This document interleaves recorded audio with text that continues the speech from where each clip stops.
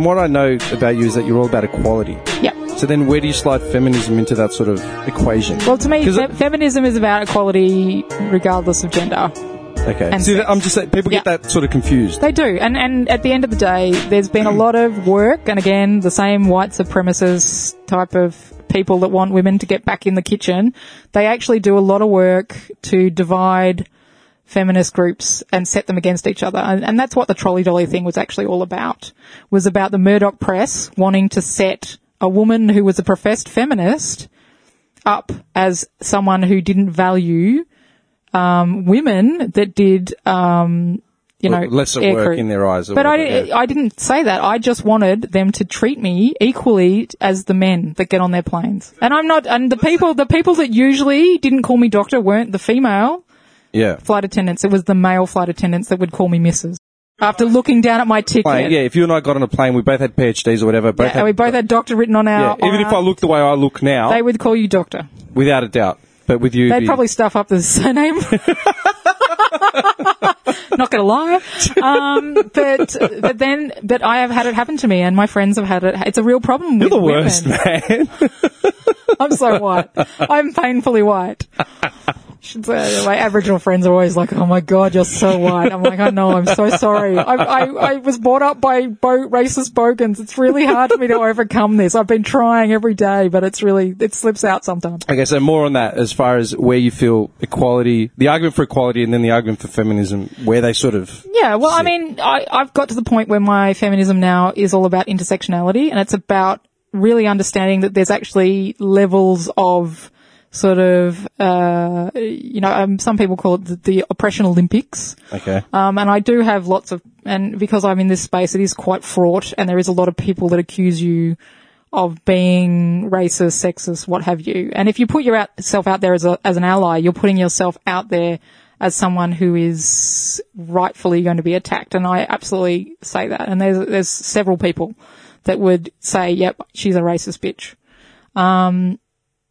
But, it's hard. But then I say to them, well, you don't even think I'm disabled, don't you? It's that kind of tit for tat.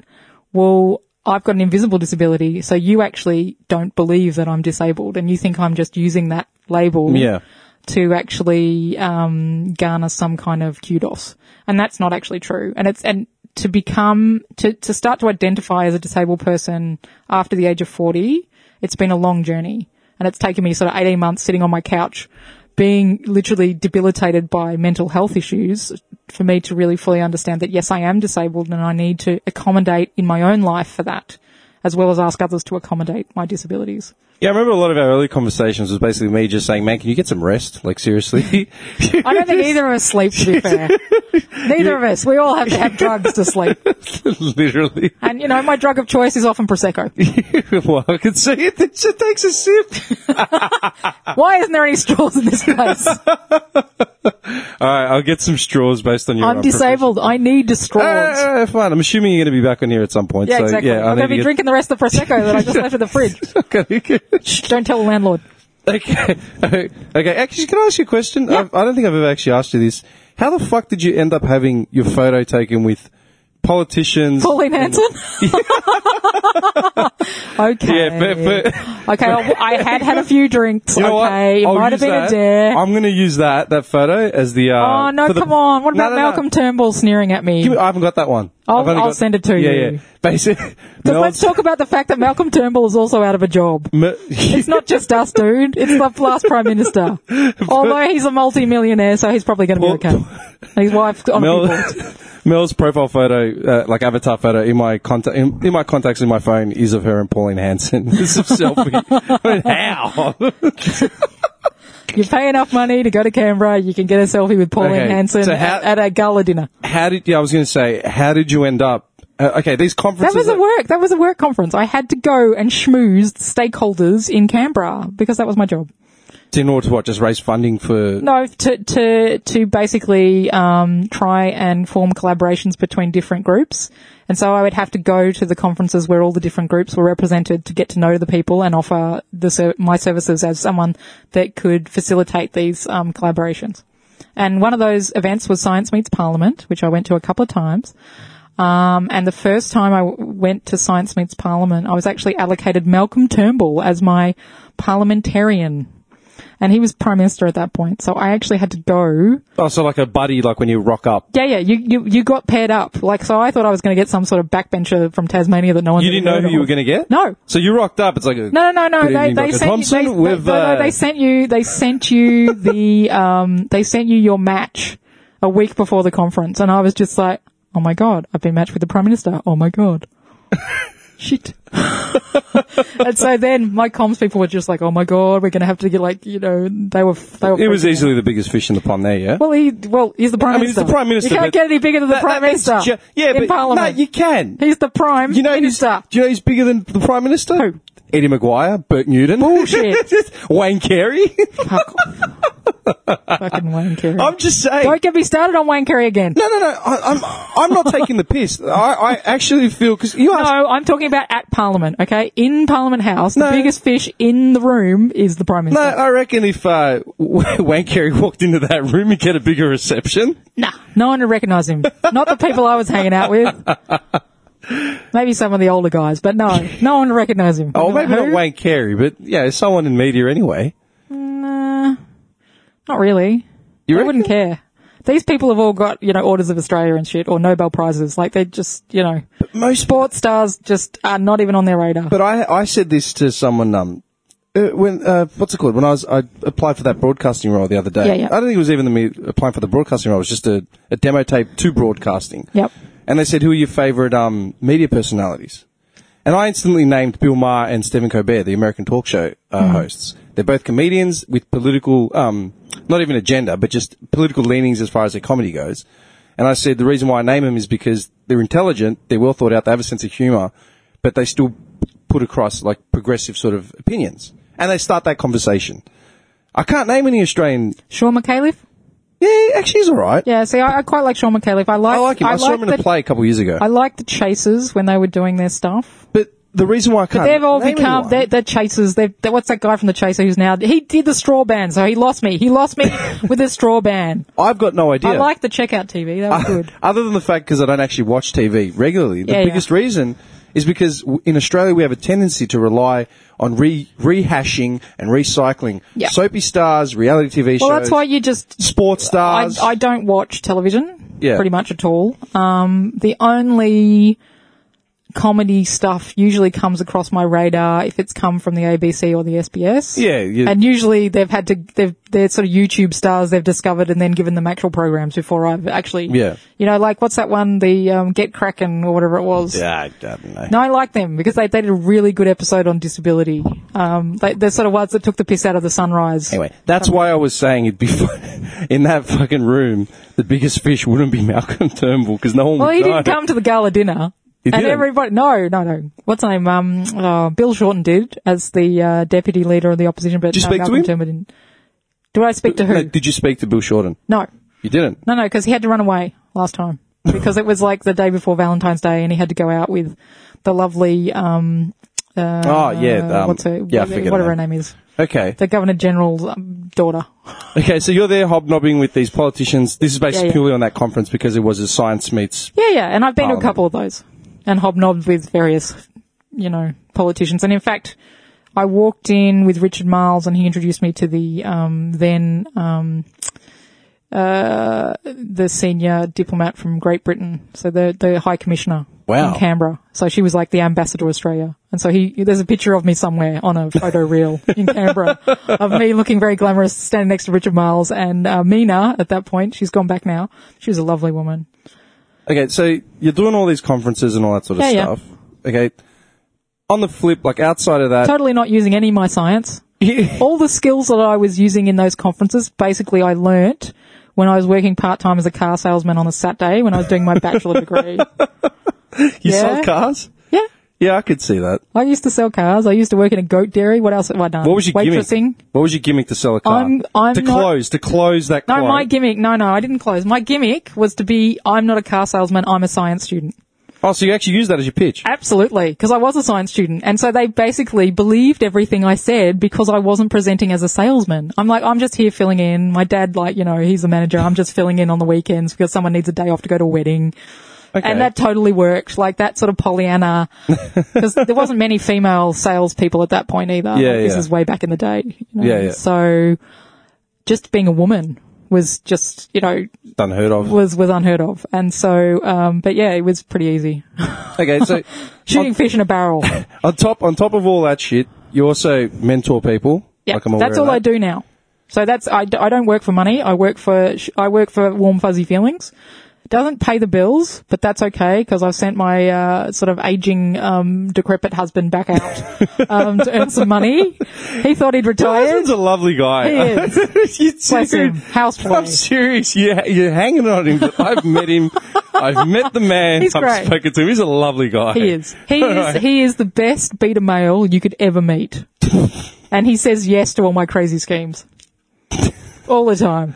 He does benefit from some of them though. So that's all right. Okay, so let me ask you, after research, what would the natural transition be? I mean, as in, Well, usually for a woman in STEM. for a woman in STEM, well, you'd have to decide whether you're going to stay in research. So there was a lot of people that I know that have transitioned into sort of higher level administrative roles they call it the Alt-Ac track. Alt-Ac track. Here are the Which is alternative to academia track. Okay. And you can do that within a university. So you transfer over from the academic pay scale to the higher education worker pay scale, which is basically a professional management pay scale, as opposed to requiring a certain level of scholarship.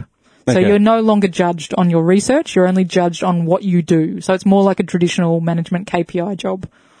It's really weird because when you think of like the stereotype of what we typically think about certain industries, like every car mechanic is a greasy dude in his, 40s or 50s covered in oil. When you think of scientist or researcher, even in the movies, Yeah, it's always they're always evil. it's either some evil dude. Yeah. If he's not white, he's evil. Yeah. Straight up. But it's always some starchy old dude with a lab coat. I did like the fact that the evil person in Wonder Woman, your favourite not movie, was actually a Muslim woman.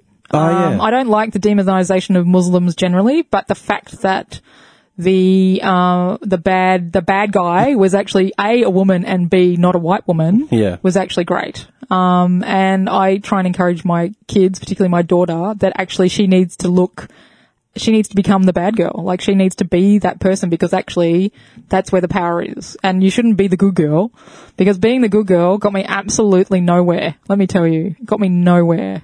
I got to the point it got to the point where I couldn't move in my career anymore because I refused to be the good girl. I'm like, no, I don't have to do that anymore. I'm not 20. I'm not dancing to your tune. I'm not playing your games. I've got my own bloody ideas and I want to put them out there.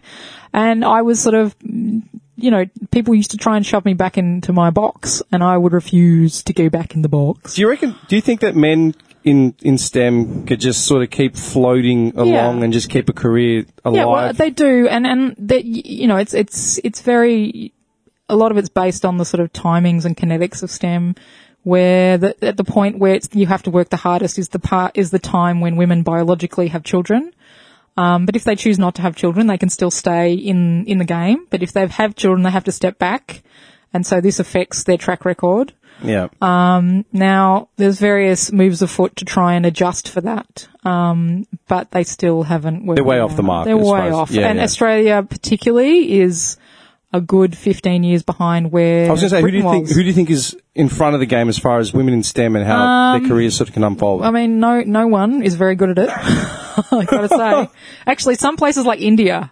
Really? Like, some places like India and the Middle East, because they're such oppressive societies for women a lot of the time, Yeah. that the only way out is to become a STEM professional for those women to actually... I was going to say everyone can hang shit on India or the Middle East, No, but the but truth they is, actually do...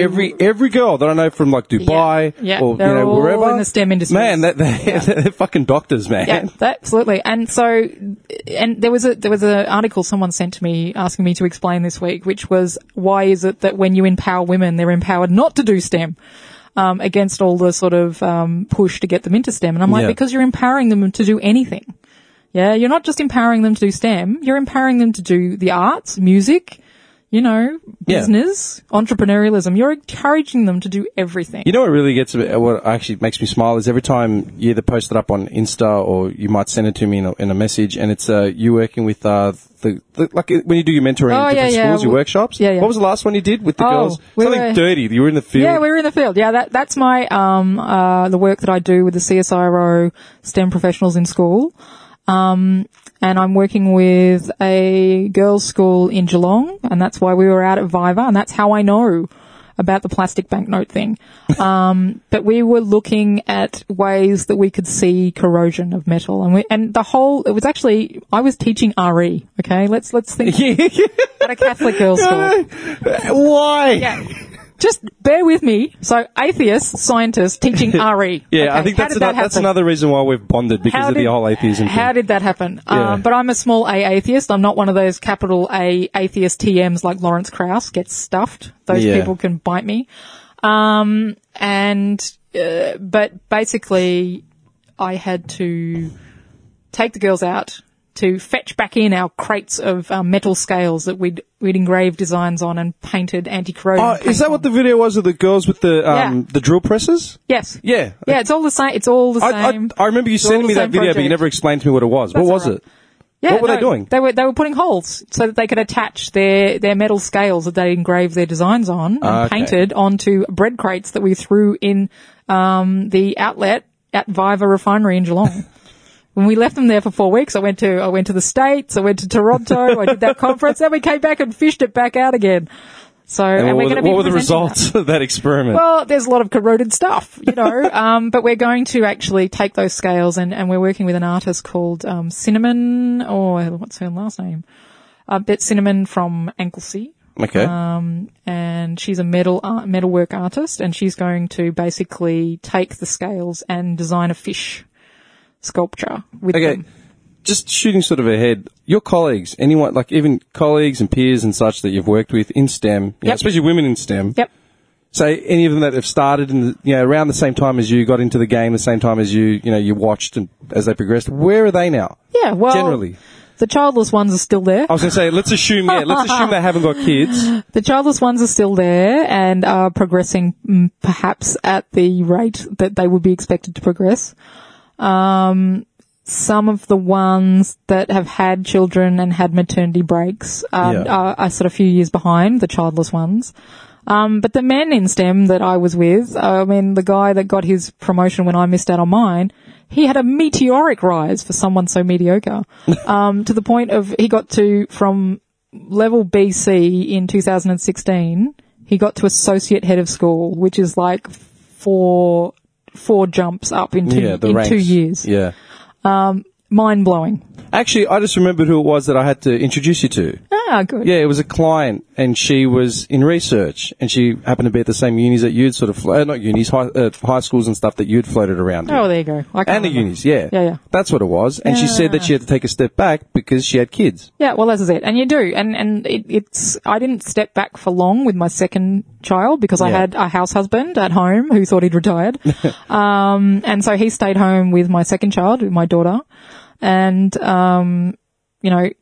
he looked after her as the primary carer, and I went back to work at 6 weeks. And I tried to pump breast milk, and there was no breastfeeding room in the campus I was on. And, I got up the courage to complain to the female vice chancellor about it.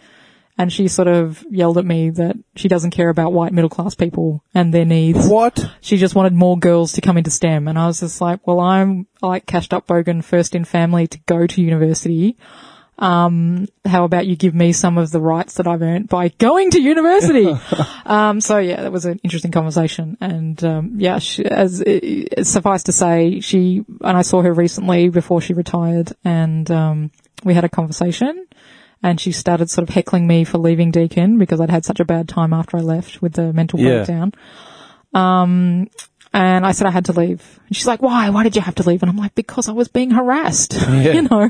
I was stuck. And she's like, well, why didn't you report it? And I'm like, oh God, are we going to have this why didn't you report it question again? Yeah, fair enough. It's like there's no winners if you report without evidence. You know? Speaking of reporting and evidence, one of the funniest things, not the funniest things, but one of the things I follow most closely about your career and interaction with the media was the whole Lawrence Krauss thing. Yeah, well, that required, there was evidence, there were I'm witnesses. surprised. Do you feel that your profile blew up after that at all?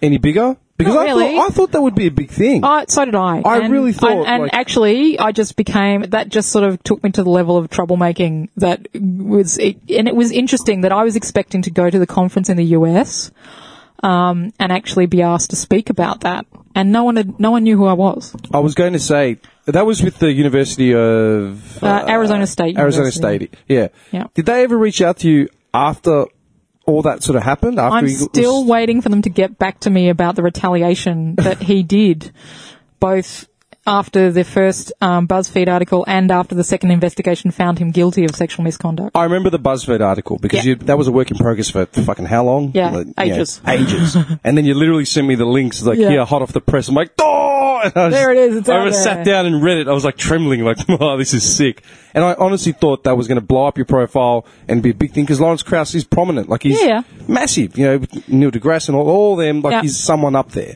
So the university, after he was found guilty... So basically, the reason I went to BuzzFeed in the first place is because the university, we did the he said, she said thing. Yeah. And I provided a photo of the incident that was given to me by the person that was groped, for the purposes of supplying it to the university. But I didn't drag in I didn't know that there was any other witnesses at that point. Yeah. And so I gave the investigators everything I knew, and I gave BuzzFeed the same information after Arizona State came back and said, no, nothing to see here. We believe him, not you. And I'm just like, seriously? Yeah. You're calling me a liar? There is no reason for me to take this on. Like, honestly, there is no benefit to me. I'm just a concerned person that worries about that he thinks it's okay to walk around grabbing people on the tit. Bit like Wayne Carey. Who was convicted of grabbing someone on the tit in Victoria. Was it? Yeah. That was his first, I don't know, some random woman that was walking down Collins Street. I'm just trying to remember because I remember he used to This was his first altercation with violence against women. He used to booze up. This was way before he glassed his own girlfriends. That was in America. I remember that. Yeah, that was after that. So the first incident of violence against women that Wayne Carey was convicted of was basically 7:00 in the morning after they'd lost the grand final, the second grand final they were in. Yeah. That was 99, I think. Was it 99 or before that? Anyway, 97. They had just lost a grand final. Yeah. And they'd been out drinking King Street or something, and they were walking through the CBD to get back to whatever hotel they were staying in or something.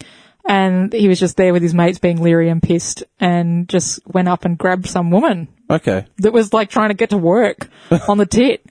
Just to cop a feel as a drunken arsehole walking down the road. You know, that sort of street harassment that women have to put up with a lot. And he was actually tried and convicted because he was so recognisable.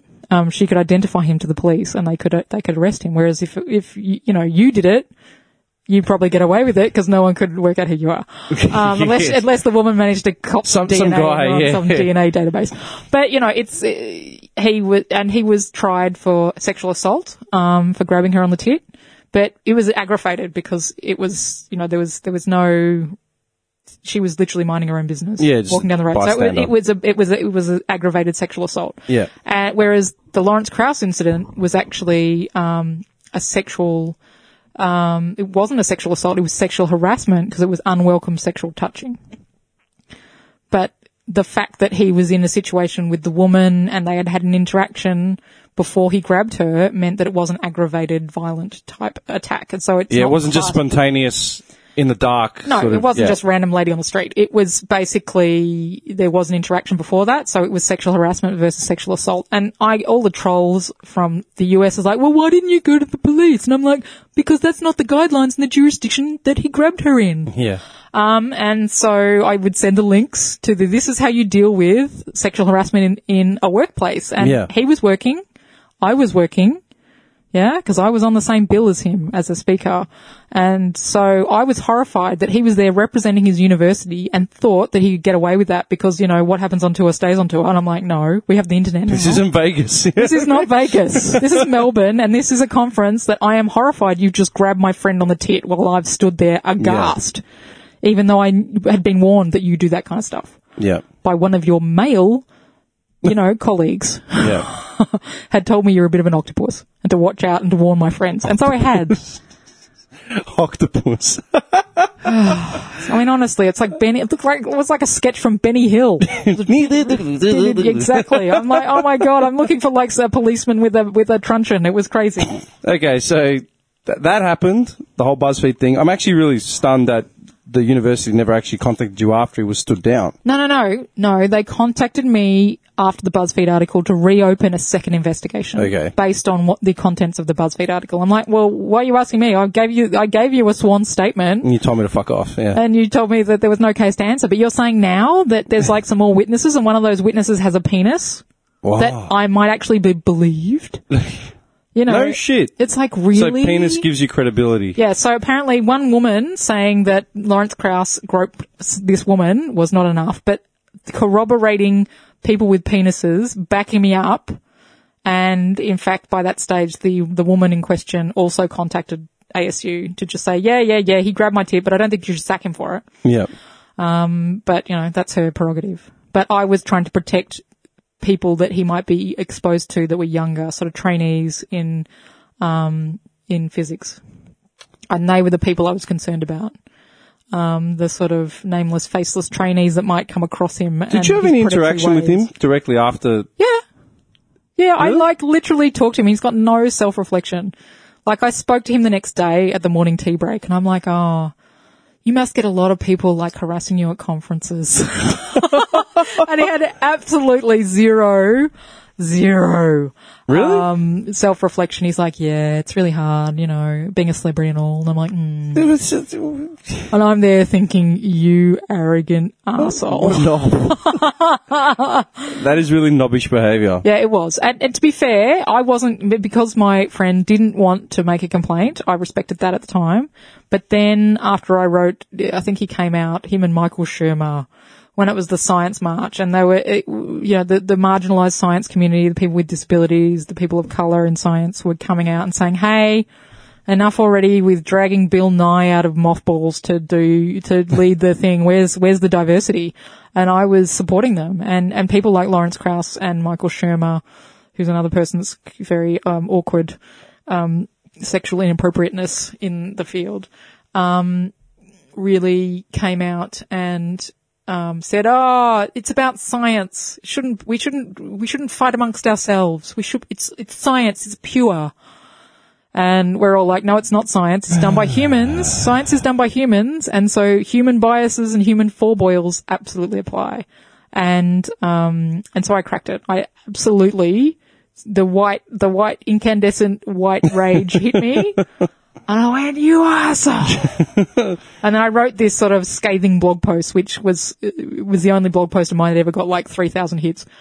And the physics community then basically, because I think I hashtagged it AstroSH, which was the hashtag for astro sexual harassment. And so the physics community knew who I was talking about. They knew it wasn't Shermer. They knew it was Krauss. Yeah. And so, I then got a flood of people saying, if you've got anything on this guy, please help us. And so the WhisperNet kicked in. And I actually had a woman who was his student in the past sent me her paperwork from 2010 about the time that he'd been found guilty of sexual misconduct when she was a student against her. And so I just went, moral dilemma now. I've got the actual victim who doesn't want to make a complaint versus one of his past victims going, please do something about this arsehole. He's been doing this for 10 years. Yeah. And so I got placed in a moral dilemma and I chose to act against the wishes of the person that was groped. And so, but at the end of the day, it meant that he was discredited to the point where now his friend, Jeffrey Epstein. Oh, yeah. Oh, they're friends. Yeah, he's one of the Jeffrey Epstein science intellectual dark web. Yeah. I love how Trump's looped into that whole thing as well. Yeah, no, they're all looped in. But yeah, Lawrence Krauss is looped in with that. And I had no idea. He came out in 2017 and defended Jeffrey Epstein, so you can actually find that online. I was going to say him. He's not a paedophile. All the people I ever saw around him were like at least 18. You're like, mate, dude. But now, guess what? He's not saying anything because he's been discredited for being a groping arsehole too. What's he actually doing now, Krauss? Don't care. I was going to say, like, intellectual dark web. He's hanging with Jordan Peterson and Steven Pinker. You really don't like Jordan Peterson. I don't like any of them. They're all assholes. I remember I specifically asked Sam you. Harris, Steven Pinker, Jordan Peterson, Lawrence Krauss, pretty much Richard Dawkins. He's up there, but he's not too bad. I mean, I might hesitate before giving him the Glaswegian kiss, which is a headbutt to the... I was going to say, yeah, I know what that is. You know what that is? Calm Right. down. Yeah, hey. There's some things you don't forgive. Who else? What's the other one? There's another arsehole. I can't remember. There's a few of them anyway. You know what the thing is? Michael Shermer. Because I remember with Jordan Peterson, like I've watched his videos and I agree with a lot of what he says and blah, blah, blah, but I remember asking you specifically, what is your opinion on Jordan Peterson as someone in STEM, as someone who And I sees... sent you the link from the person that got him the job, didn't I? I think so. Yeah. Which all is the only thing you ever need to read on Jordan Peterson, which is I supported Jordan Peterson to enter University of Toronto, and now I'm wishing I'd never met the man. And so for his academic mentor and sponsor to say, oh my God, he's a complete fruitcake, and he's not the Messiah, he's a very naughty boy, which is too long, don't read. In a nutshell, okay, He's not the Messiah, he's the very naughty boy. let's just assume people listening know who Jordan Peterson is without going into who he is and what he says. Yeah. Because I've talked about him at length. Oh, right? he's just why, full of shit. Why do you think he's full of shit? Well, he is. I mean, it's pseudo babble. He basically does, and I've been studying this in the sort of, complementary medicine space where you get a lot of people doing conferences and podcasts where they talk sciencey science, but it's actually pseudoscience. And Jordan Peterson is the same. Like, he's using a platform as an academic to try and say what he says is actually backed up by evidence. And the fact is it isn't. Okay? Okay. They're just his few opinions, and he doesn't back them up with evidence. And I mean, that bullshit with the lobsters, what the hell? there was like, and I was on Twitter and they're like actual lobster researchers going, mate, that's total bullshit. Yeah. And so me watching as a scientist, watching other scientists take apart his sciencey science, pseudoscience arguments, that's what I see because I'm in that, they're my bubble. They're in my bubble with me. That's why I asked you. Yeah, yeah. Because I can take what he says and say, okay, well, that makes a bit of sense. If you take what he, and that's the thing, it's a bit like, horoscopes, where there's a grain of some sort of truth in something, and you think, oh yeah, but then he sort of blinds you with psychobabble shit and academic-y language and dresses it up, and it's just bullshit. Okay, so, okay. From a scholarship, from an academic scholar I swear, because perspective, I still remember, not even feeling apprehension, but maybe nervousness just when I punched in the word, because I was waiting for you to just tear him apart. I was preempting it. No, I didn't need to tear him apart because his own academic sponsor, the man who had got him the job at University of Toronto, which is, and I've just been there to visit my friend who is in the same department as him. And I'd say, how's it going? How's your dean going with your man Peterson? And he's like, oh God, the dean's had to like put on an extra admin person just to answer the complaint letters. Really? Yeah. But it's really difficult to remove an academic once they've got sort of a tenured faculty position. It's almost like you have to once you get tenure, that's it.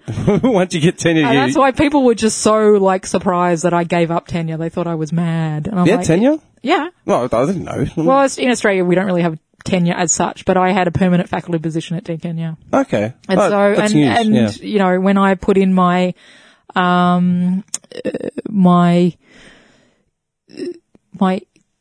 application to my submission to the Australian Human Rights Council had their sexual harassment inquiry run by Kate Jenkins quite recently. I think it was end of February I put in my application, and I talked about what had happened at Deakin. And I had an Excel spreadsheet where I actually worked out how much money I would have made if I'd stayed there and worked my way up to sort of, associate professor. By the time I retired at 67, and how much money I'd actually lost by walking away from that position. And it turned out to be something if you were looking at 2% inflation over that time, it came out at $6.3 million. Jesus Christ. Yeah. Yet you're sitting here drinking Prosecco out of a can, talking to an Thank unemployed bum. Hey, I'm an unemployed bum too. No, I love it. We're self-employed. Yeah, to a degree. Yeah. We're self-employed. We just don't make enough money out of being self-employed to actually pay for our bills. Actually, this is a question. You've sort of hinted in the past when you've done a podcast or done whatever. How active has Australian media in any way been to reach out for either your opinion on something or for happenings of the events surrounding, say, Krauss or Deakin or blah, blah, blah, blah? The Australian media are not very good. there was times. Bless them. Blanket statement. They're Sorry. shit. No, the ABC are very good. And so, and I, talking about having to supervise, arseholes was actually part of an interview I did, about gagging orders with Deakin. And I did that after I left Deakin, with the ABC, with Hagar Cohen, who on background briefing. So there was a whole sort of 40 minute show on that, having to line manage, people that were then, asked to leave. And then I was actually gagged from saying anything bad about someone I'd line managed who I knew was a disaster. Yeah. And the HR department actually gagged me. And so that was unedifying. And so I couldn't speak about it until I left Deakin. And so then I spoke about it. But fast forward to sort of now, and I've just been interviewed by the National Geographic. So the November edition of the National Geographic magazine, international. We're promoting here? Yeah, promoting. Okay, we're promoting. I'm promoting. National Geographic. National November. Geographic November edition. Is they're doing a Women in STEM, like a whole sort of thing. the whole thing. You're on the front page on Encounter Prosecco? No. No. The North Jumper? No. Go STEM! No. I think Lawrence Krauss might get a mention. But, I talk about the ways sexism and sexual harassment have affected my career throughout the years. And, so I'm looking forward to that coming out in November. That's pretty cool. Do you know who else they interviewed or? Don't know. But there's sort of, I know the crew that they might have interviewed and Angela Ciani, who is the, editor of that. She's actually written a couple of books. She's written a book called Inferior, which talks about how science gets women wrong. And she's just released one called Superior, which is about race science and how it's all wrong. So the Jordan Petersons of the world. So please buy her book. What about as far as like colleagues and personal, people that you've worked with in STEM, like women in STEM? Can't you get like a round table of sort of, vigilantes the way you put yourself I am across? the head vigilante, but the problem is that people. I am the leader of the I am the head vigilante. I am like chief of the Cassandra Club. Yeah. But really, it's dangerous. You shouldn't do it. And I have been ostracized by the entire STEM fraternity for speaking out on various things. And I can't speak about them because guess what? Yeah. I'm under an NDA. Yeah. And so I can't really say much more than that, apart from the fact that I do warn other women that there is a price to pay and you will be retaliated against if you have been a vigilante for this kind of stuff. So you need to be a nice girl and just come and whinge to Mel and I'll go, there, it's okay. I've lost everything. I'll keep fighting the good fight for everybody. And if you need me to call your employer and stand by you and be your support person, I'm there for you anytime. Okay, so let's skip ahead and go to the Cassandra Club, everything you're talking about. Yes. Okay, so the Cassandra Club is actually related to my next crowdfunder, a promotion again. Go for it. Promotion. I want 3% of every bit of money that comes in. You're getting nothing. Can you wear a t-shirt, like a podcast t-shirt? Yeah, Even though you probably write us off as misogynist or sexist or whatever. Well, yeah. But just unsophisticated, really. Yeah. I mean, we mean well. Yeah, you mean well. Yeah. I mean, it's okay. It's just not my thing, but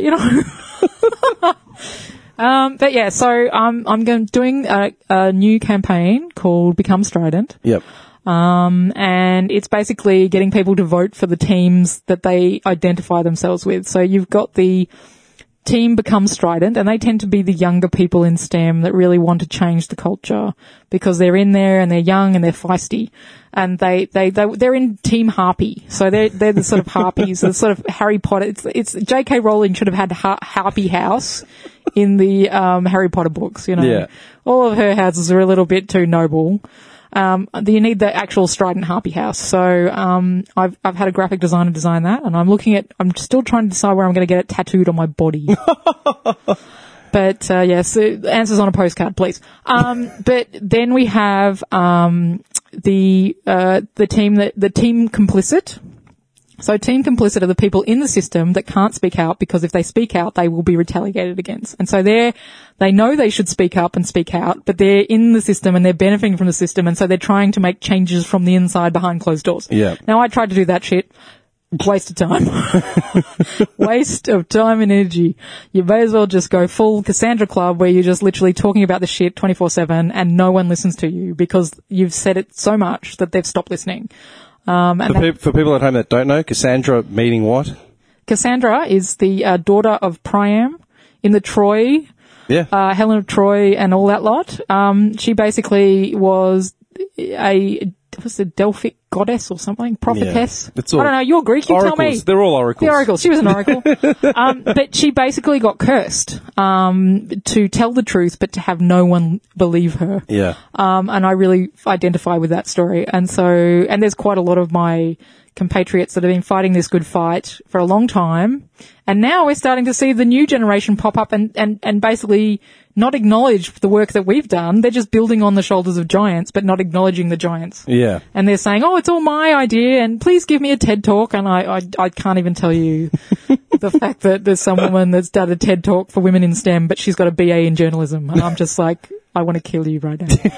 And I know her, and as I say, I've tried to talk to her about lack of intersectionality. Yeah.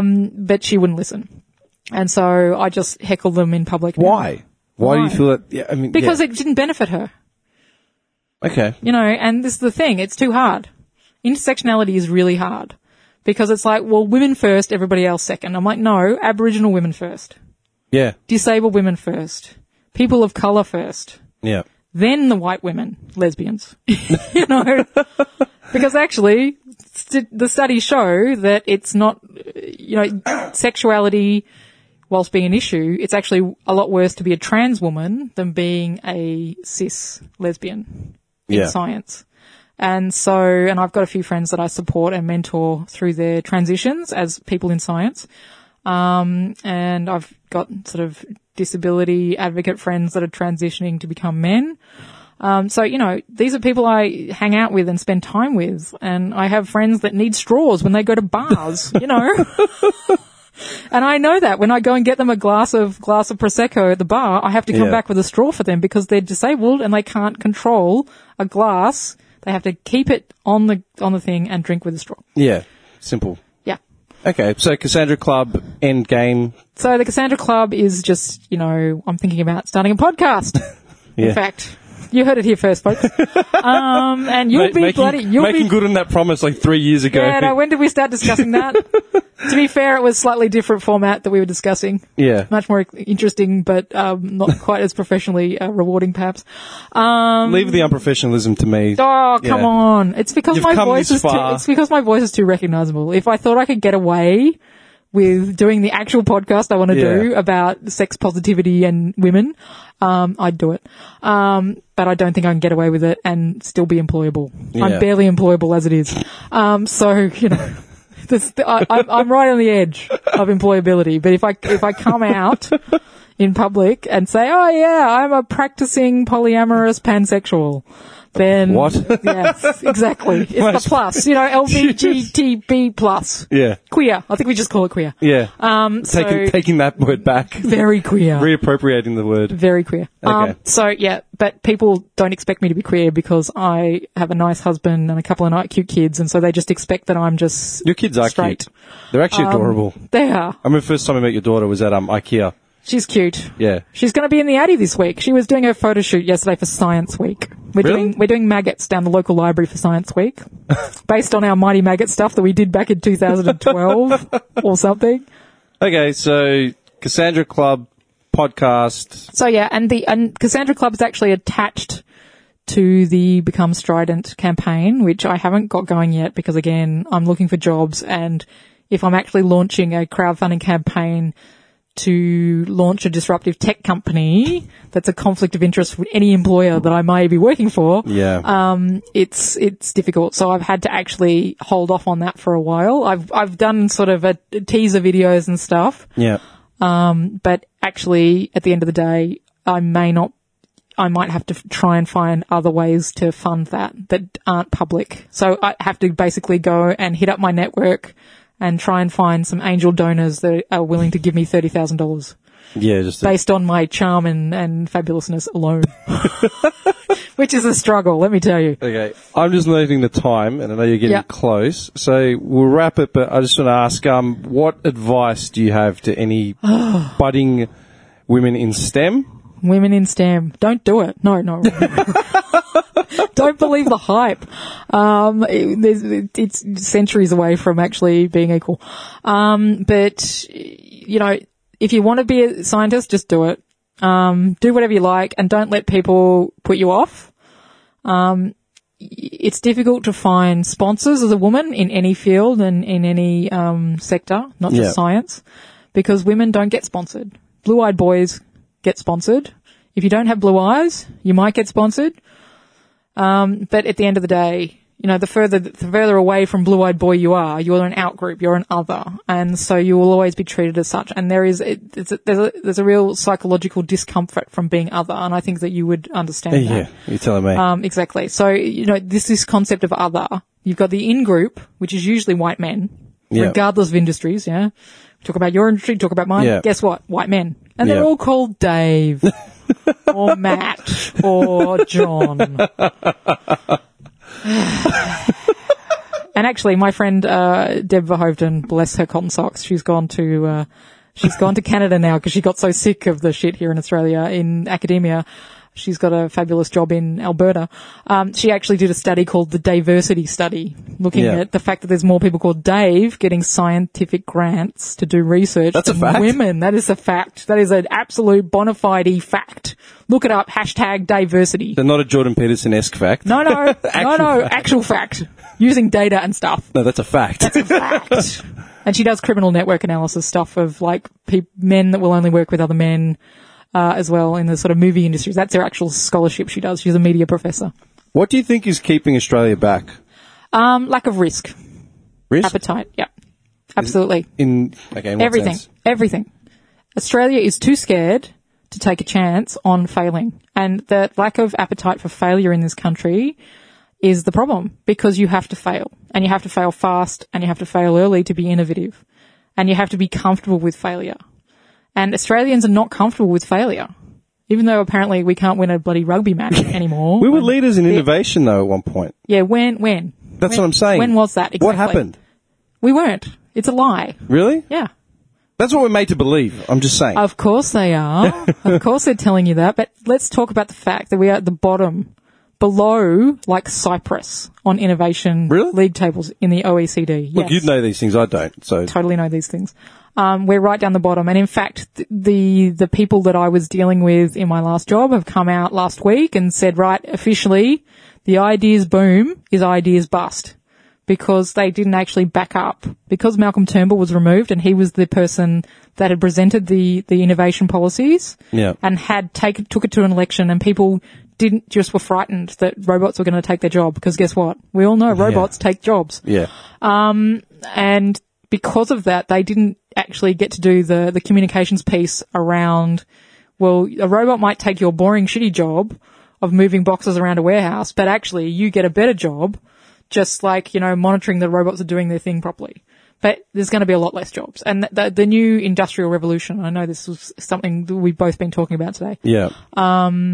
Where this sort of fourth industrial revolution is where the Amazon warehouse becomes the new spinning jenny, which we had in the sort of fabric, in the sort of dark satanic mills in where I used to live in Yorkshire and Manchester, where the sort of spinning jenny, looms took over from, you know, people actually using looms. Yeah. So, you know, and that's what we're seeing now with warehousing, and you've got these sort of massive Amazon warehouses and all of our big companies are going the same way. The food and grocery industry it's, you know, we've seen recently Coles and Woolworths are laying off staff, and even the big four banks and Telstra, you can't, they're getting rid of branches. You don't have branch staff anymore.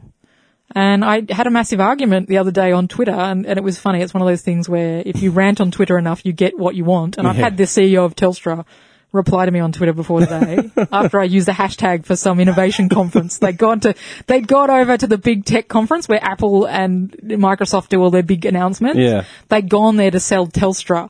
And I was basically tweeting on the hashtag at Telstra pictures of carrier pigeons because I was trying to get my NBN reconnected.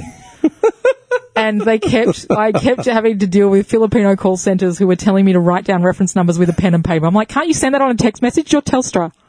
Send it to me on a text message. So you tweeted. So I kept tweeting, and because they literally, I was on some newsletter that was saying, oh yes, we're over here doing this big launch in America. Hey, why is my NBN not working? I tell you what though, the PR people that were trying to get the message out there, I was basically spamming the hashtag. And they rang me up. They're like, well played. You're just a serial pest. I'm a serial pest. I like just troll. Okay, so I'll make this the closing question, yeah? You've got a background in academia, research, you're established in that field, you're not an idiot, right? Yeah. As far as that goes. Well, apparently. Depends who you ask. You're intelligent, okay? So they say. You've taken down people like Krauss and seemingly untouchable people in the field itself in the wake of... Someone has to. I don't know. I'm not done. You're obviously humanitarian, all right? Theoretically. Theoretically. You have photos of yourself with powerful people in politics and science. And Pauline. She got laughed at a parliament the other day, by the way. She raised something, you got 2 votes, her but, and... to be fair, as someone who is pansexual, I'd go her. Ah, come on. Yeah, no, seriously. Why? I would. She's a good-looking woman. How? She is. You see her in the flesh. She's impressive. I feel like that's staring like at the devil. I'm stronger for it. No. Okay, given all your credentials, given all your experience, etc., what's stopping you from, say, going into politics outside of, say, personal interest? I did actually ask the question to politicians I know that are senior political memory, and they did say, we sort of examined it, and I said, is the travel going to kill me again? Because I've been doing the travel, and it's a bit, it's hard. Look, we know, yeah, obviously politicians travel a lot. And... Is that what's holding you back? No, it's the fact that I haven't been, it was interesting because I asked the question and the answer was, how old are you? And I said, at that point, I think I was 43. Yeah. I said 43 and they went, nah, a bit long in the tooth to start now. Really? Yeah. Because of the bullshit having to come through the parties. Yeah, obviously you got to start at the bottom. Up, and who'd do it for the Liberal National Party? Because frankly, their staffers just abuse the women in their party. That's just been out this week. That came out this morning. Yeah. So you just wouldn't. Even with your sort of exposure, even with, I mean... there's too much, and it comes down to politics and policy is not made on an evidence-based basis. Yeah. Okay? It's a negotiated political halfway house. And as a scientist, I'm slagging off Jordan Peterson for not doing evidence-based stuff. I'm also going to slag off the government for not doing evidence-based stuff. Yeah. Yeah? I mean, look at the disaster that is. Oh, yes, we'll still dig up coal. I don't understand that. Just, and like... In this day and age, how that's even a conversation, I don't understand. It's just ridiculous. And as a scientist, I can't even... There would be too much compromise, and I couldn't compromise my values, because I won't even compromise my values for my employers, let alone to become a power broker in Canberra. Yeah.